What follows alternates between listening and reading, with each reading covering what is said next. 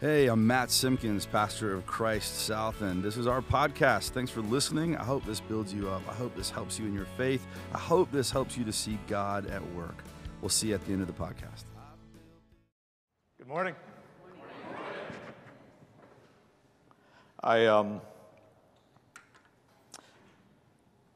As I started preparing for today's sermon last week, my son Cash had come to me and said, Dad, what are you doing? I said, I'm working on the sermon. And he says, is it going to be long? Pastor Matt, I don't know where he got that from. I said, no, I think it'll be pretty short. And he says, well, remember, it's quality, not quantity. So, thank you. While I feel redeemed on the length of my sermon, I feel a little bit of pressure for the quality on it, so you can't stare at me. You always wonder where we get material. When I prepare for this, I think where we're going to get material from. God just puts these things in your life. So as I thought about today's sermon, it reminded me of a story of a good friend of mine. It was 2 years ago this month. He came to me with a conversation. Somebody that I know very well, one of those friends that can't be any surprises. You know this person, see him day in and day out. You know everything about him. By all outward appearances, just a regular guy. So this conversation kind of came out of the blue, but he came to me with some frustrations in his life. Felt that he just kind of hit a brick wall, kind of had lost his purpose.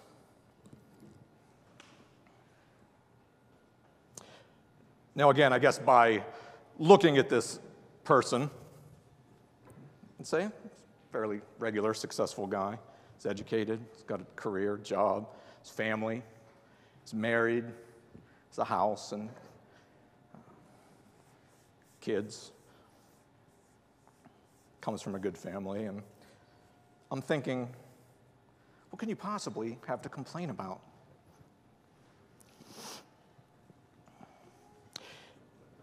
He felt that what he's been doing all these years has really just kind of been what was expected, following the plan. We got to do this, we got to do that.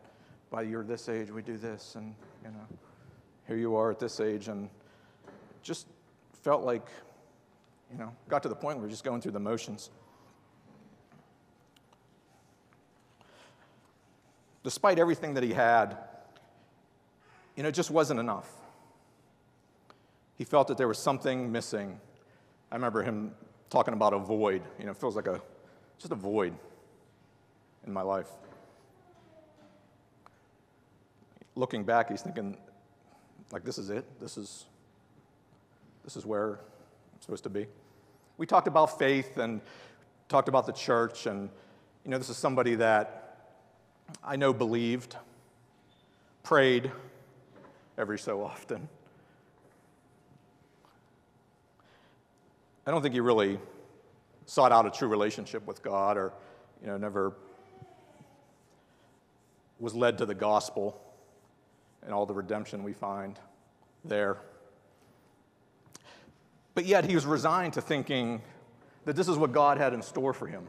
This is it. This is God's plan. This is where I'm at. The void he felt was more like a weight on his shoulders, a nagging pain in his heart. It was a burden which really weakened him emotionally. I know it weighed on his family. He let it weigh on his family. So that discomfort, that conversation that I recall 2 years ago, that discomfort that he felt brought me to recall the story of Paul and the thorn that was placed in his side. And that's in 2 Corinthians chapter 12, So that's what I wanted to talk about today. So in 2 Corinthians, Paul is again writing to the church of Corinth, the church that he founded several years prior. Here he has concern for the church as an outside group of apostles have gotten the attention of the church members. And they're kind of going after Paul a little bit and calling him weak. And, he writes well, but his communication is weak. Paul finds himself in this letter defending his apostleship. But Paul is extremely confident. He sort of comes to a crossroads of whether to boast about everything that he's done, the spiritual gifts that he's been given, everything that he's been through. He certainly has the right. If we read through Paul and through his letters, we know this is someone that has had conversations with God. He's been to heaven. Someone that has more spiritual street cred than anyone at this time. Yet as much as he would like to go down that road, he refrains. And here's why. He tells about a thorn in his letter, a thorn which the devil, with the knowledge of God, placed in his side, something that he's carried for a long time. This pain that he has, which God refuses to take away, makes Paul focus instead on his weaknesses and not boast of his superiority. And this is how he comes to justify his work in Christ to the people of the church. So if we could take a look at 6 through 10. Paul says, even if I should choose to boast, I would not be a fool, because I would be speaking the truth. But I refrain, so no one will think more of me than is warranted by what I do or say, or because of these surpassingly great revelations. Therefore, in order to keep me from becoming conceited, I was given a thorn in my flesh, a messenger of Satan to torment me. 3 times I pleaded with the Lord to take this away from me.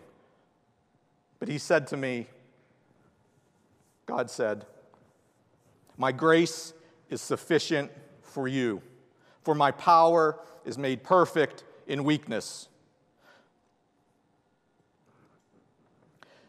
Paul says, therefore I will boast all the more gladly about my weaknesses, so that Christ's power may rest on me. That is why, for Christ's sake, I delight in weaknesses, in insults, in hardships, in persecutions, in difficulties. For when I am weak, then I am strong.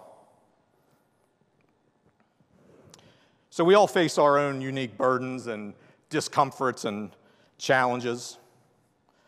Jesus made it pretty clear from the beginning this wouldn't be a life without tribulations and trials. Christianity wasn't about taking the easy road. Many times we think, why is it like this? Why am I enduring this? Well, first off, I don't want to surprise anyone, but we're human. We're born human. And by that fact alone, we're flawed. We're sinners. We are broken. We are imperfect. We are weak. Many times you think life is testing you. It will challenge you. We deal with job loss. We deal with illness. We deal with disappointments. We deal with being the outsider, about not having enough. We deal with the pressures of a career. We deal with shortcomings, lack of abilities. We deal with having relationships, having our heart broken. We deal with trying to find ourselves. These thorns, these struggles, can be anything that cause us weakness. We get so burdened by this even to the point of complete despair. We are all there at one time or another. That's life. That's our life. Our society shuns weakness. Only the strong win. Don't show you're hurting, confused, weakened, struggling, carrying too much of a burden. And what's our first reaction to God? We focus on being delivered or saved from these hardships. We pray to avoid those challenges which weaken us. God, remove this from my path. God, please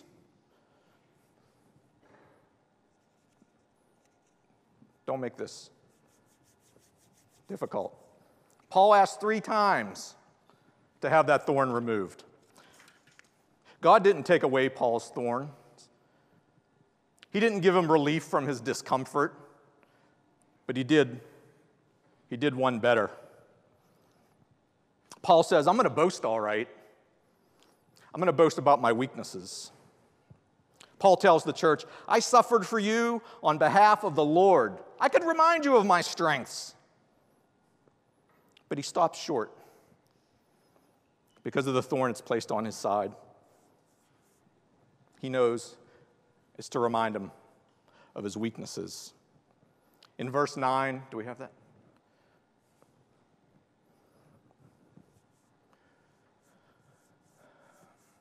Verse 9, my grace is sufficient for you, for my power is made perfect in weakness. Therefore, I will boast all the more gladly. God wants us totally dependent on him in our weakened state. He wants us to see the power of his grace through our weaknesses. Paul finds these thorns are meant to direct us to God, to the cross, to drive us to the gospel. This is Paul's point. God shows up in our weaknesses. He includes this story in his letter because he wants the people of the church to see that God's power does not come through concern and focus on being the greatest or boasting, as with this other group of apostles that Paul is dealing with. But rather, God's power is made most pure and powerful, again, through our weakened state. Paul even learns to be proud. I will boast all the more gladly in my weakness, because this is where God shows up. It's not that God needs your weaknesses to be made perfect. God is perfect. God's saying, where your weaknesses are, that's where I will show up.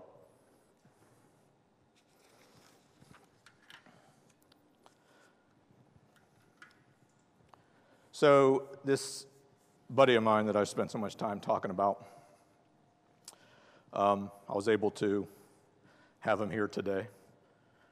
Y'all okay with meeting him real quick? Yes?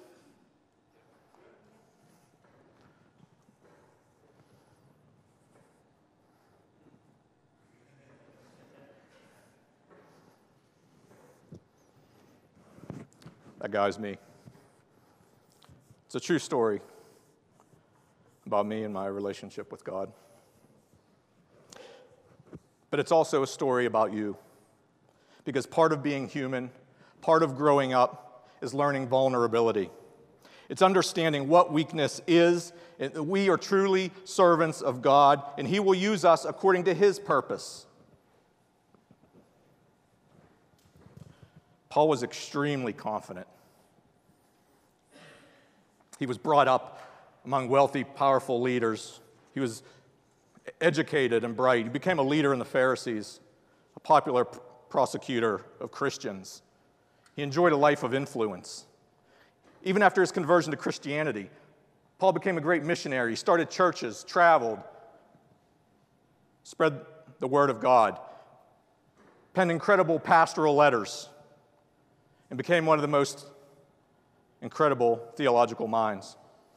He had glimpses of God and into the kingdom of heaven. Paul was on a different level in every aspect.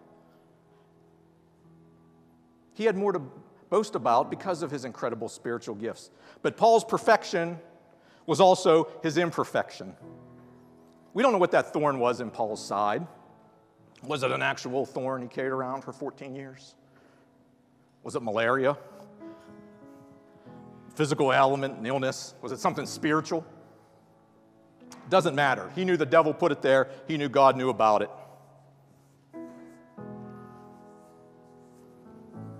That placement of that thorn gave rise to his purpose through his pain. God will take those most powerful and challenging experiences in our lives and showcase his power and glory through that. Because we serve a God who comforts the suffering, who rescues the lost, who redeems the sinner, who heals the wounded.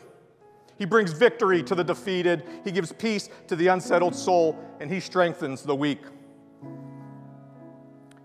I wanted to close. I told you it was going to be short. I wanted to close with a Martin Luther quote. It's a Lutheran sermon without little Martin Luther. Martin Luther said in one of his sermons, "Our God is the God of the humble, the miserable, the afflicted, the oppressed, the desperate, and of those who have been brought down to nothing at all."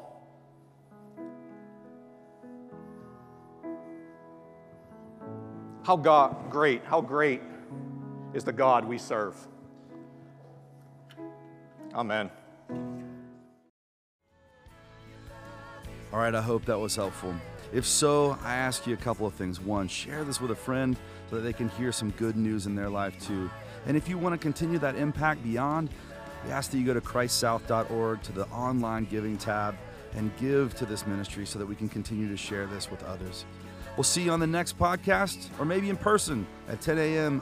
on Sunday mornings at Polo Ridge Elementary in Charlotte, North Carolina. Blessings and peace. Have an awesome week.